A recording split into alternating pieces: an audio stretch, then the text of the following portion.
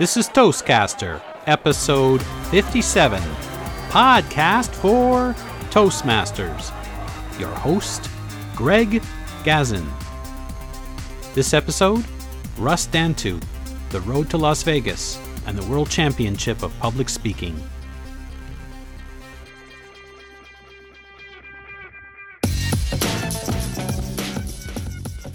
Hello, everybody, and welcome to the latest edition of Toastcaster, podcast for Toastmasters. Today we have with us Russ Dantu. He's the winner of the District 42 International Speech Contest. District 42 comprises of Alberta and Saskatchewan, and we have almost 300 clubs. And Russ has been kind enough to drive 2.5 to 3 hours on a Saturday morning to come up to Edmonton to practice his speech. Welcome, Russ. Thanks for having me, Greg. Happy to be here. Congratulations on winning the district. Thank you. So for the benefit of people who have never competed in a contest, you won your competition at the club level, then the area level, then the division level, and then the district. And now you're on your way to your semifinal, which will be held in Las Vegas. Yeah. And fingers crossed to the world champion of public speaking that will happen later in that week. Wouldn't that be wonderful? Yeah. How does it feel to be at that point? I've got a range of emotions happening. I'm nervous. I'm excited. It's adding a lot to my work day right now because I'm trying to spend a minimum of 1 hour a day practicing and refining. I'm working with Lance Miller, the 2005 world champion of public speaking, and that's been eye-opening as well. He's a fabulous man, and it's been a great experience so far. You had practice today. You gave us 2 incredible speeches. How many times have you given these speeches? Well, my first speech, The Right Thing to Do, I've probably got about 100 hours into that one now. And that means not just all the practice sessions and that, but I think I've given it about 30 or 40 times now. The second speech, Those That Judge You, that one is from 2010, so I bet you I've got about 150 hours. It's changing quite a bit. And I give that one in schools when we're presenting on bullying, racism, drugs, alcohol, suicide acceptance as well. So given that one hundreds of times. Now, I've heard both of the speeches. I heard them both at the district, and I heard them today. I've really noticed that the speech has changed. Out of curiosity, how do they compare to when you originally conceived them or when you gave them the first time at the club? Wow, that's a great question. And they do change a lot because I'm part of MVP Advanced Club, so the people down there, when I'm competing, they give me the feedback right away. So that feedback I take to heart. If I'm hearing enough from people, I definitely make changes. I'm sort of old school with the way I prepare. I have to have pen and paper in hand. I can't sit in front of a computer. So I'll write out a copy of a speech 6 or 7 times before I'll put it on the computer, and then I'll take it from there, and then I'll just tweak things here and there. So, yeah. I know that as a Toastmaster, you're used to getting feedback, but sometimes the feedback you get, can it be a challenge? Can it hurt? It can challenge and it can hurt. I always say I have wide shoulders, but what they did for me in Calgary when they had an event night for me down there was I had Rhea Carlson. People remember her as Rowena Romero, who competed in 2005 on the world stage against Lance Miller and that.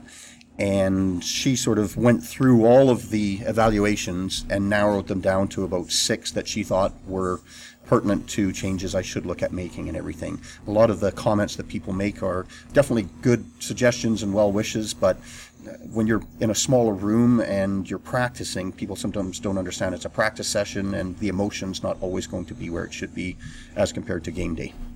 Do you find that you have challenges making the changes in 2 respects? One, the fact that you probably have been holding on to some of those key phrases that you don't want to give up. And the second thing would be, one of the challenges that I have is remembering. So first question would be challenges in terms of giving up some of those juicy morsels that you go, this is awesome, but A good friend of mine years ago, Charles Muhammad, a Toastmaster, said to me something, and I relayed it to Lance the other day, and he had a good laugh. It sounds a little harsh, but sometimes you have to give up your babies for adoption.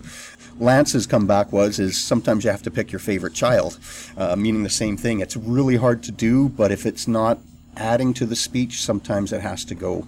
And if you're looking to get your time down, then sometimes you've got to give some of those things away that you love. And that's hard to do. If it's for the betterment of the speech and moving it forward, then you have to do it. So the second half of that was, do you find it challenging in terms of if it's committed to memory, it's ingrained in you. It's almost like listening to song lyrics of a song, and then all of a sudden it changes, almost like Elton John's, what was it? I forget the name of the song now. Crocodile Rock or something. No, like it wasn't Crocodile Rock. Okay. It was the song about Marilyn Monroe. Now I can't. Oh, okay. Candle in the Wind. Candle in the Wind. Okay. And then all of a sudden he rewrote it for Princess Diana, when right. she was tragically Yeah. killed in a car accident. Right. It's hard to hear that same tune and have different words change. So what's that like in terms of trying to commit it to memory? It's really difficult, and you may have noticed it today and there in the session. I did have some notes sitting on the table because I had changed some of the things I really liked in the speech and was trying some new material. And yet when I was up there speaking, I could feel myself going back to what I'm used to saying. So it's really difficult. That's why you have to do hours and hours and hours of practice to make sure you get those new pieces in and hold on to them for a while. Habits are hard to break, are Yes. they? What have you learned about yourself in this process? Oh, I've learned a few things about myself. I'm still very impatient. I like things to happen faster than they are. So that's a quality I need to work on consistently. My wife keeps telling me, too, that I need to work on my patience. I've learned to graciously say thank you to everybody that wants to offer feedback, but also keep in mind that the speech has to stay true to who I am. I know some of these suggestions are wonderful if that person was giving the speech, but for me to use those specific words, it just doesn't fit into my style of speaking. So those are probably the two big things that I've learned. Obviously, you also do some professional speaking, and Yes. I'm sure that you do prepare, but you probably may not prepare as much as you're doing for this particular event. Yeah, totally different ballgame. So it's changing does it change your process? Does it change your thought patterns? Are you going to be speaking differently now in your professional life, given all the work and time that you're putting into this? You know what? When you're building seminars and workshops, you put in a lot of time into building them. But I find once you're in the room with the people, the answers are in the room. So if you have to change direction, you can do that. With a contest speech, I don't think when you're on the stage for 5 to 7 minutes, you can actually go, uh-oh, the crowd isn't connecting as well. Let me go to this plan, because you've got everything rehearsed down to this is the way it is. It's too difficult to try and switch it up. It makes a lot of sense, though, because sometimes when you're giving that same presentation to a different audience, you do have to be flexible. In today's scene, I think we're seeing a lot more interactivity rather than just a one-direction presentation. Yeah. So now you're still practicing. Yes. International Convention is less than a month away. Yeah. What are you doing now to prepare? Well, from here, I'll do a little bit of soul searching on the drive back to Calgary today. I have to make a decision on my two speeches, whether I stick with my district winning speech and take it to the next level, if I think it still has the possibilities of being strong enough, and I've doubted it all along, so that's not a good place to be at. So I may decide to stick it out for another week. I have a call with Lance Miller on Tuesday morning. I'm going to send him my revised copies of both speeches and see where he thinks I am, and if they're strong enough. If they're not strong enough, then I need to use my second speech, those that judge you speech. I'll put that in for the semis, and then have to look at building a new one. Wow. Which I'm really not wanting to do, but I will if I have to. It's not just throwing out the choice morsel phrases, it's throwing out an entire speech. Yeah. Well, my first speech was originally built for when we go into schools and speak, and we get called back to speak in, so we have to have different messages. So that's where I built it, and I thought, I'll throw it in the ring this year, and I won't get past area. And then I got past area, and I said, I won't get past division.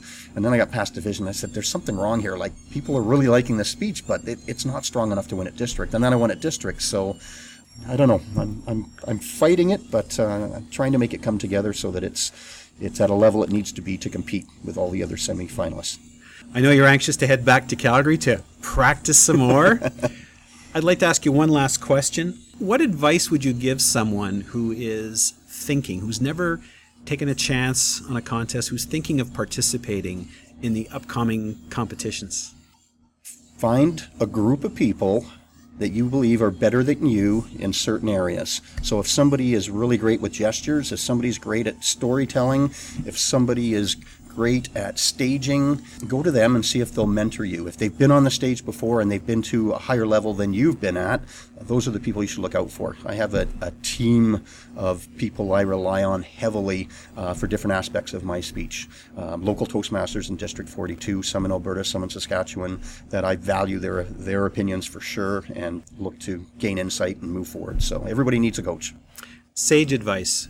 Russ Dantu, all the best at the next level. Thank you very much, Greg. Well, that road to Las Vegas is certainly going to heat up in more ways than one. I can imagine all the work that goes into getting to the next level.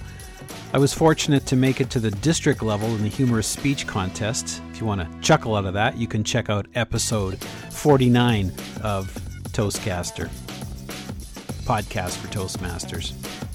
If you enjoyed the episode, I'd appreciate if you could leave some feedback, preferably at iTunes. And as well, feel free to check out the Toastmasters International podcast, the official Toastmasters podcast, which I am one of 3 co-hosts. This is Greg Gazin, Toastcaster podcast for Toastmasters. Thanks for tuning in, and we'll see you next time.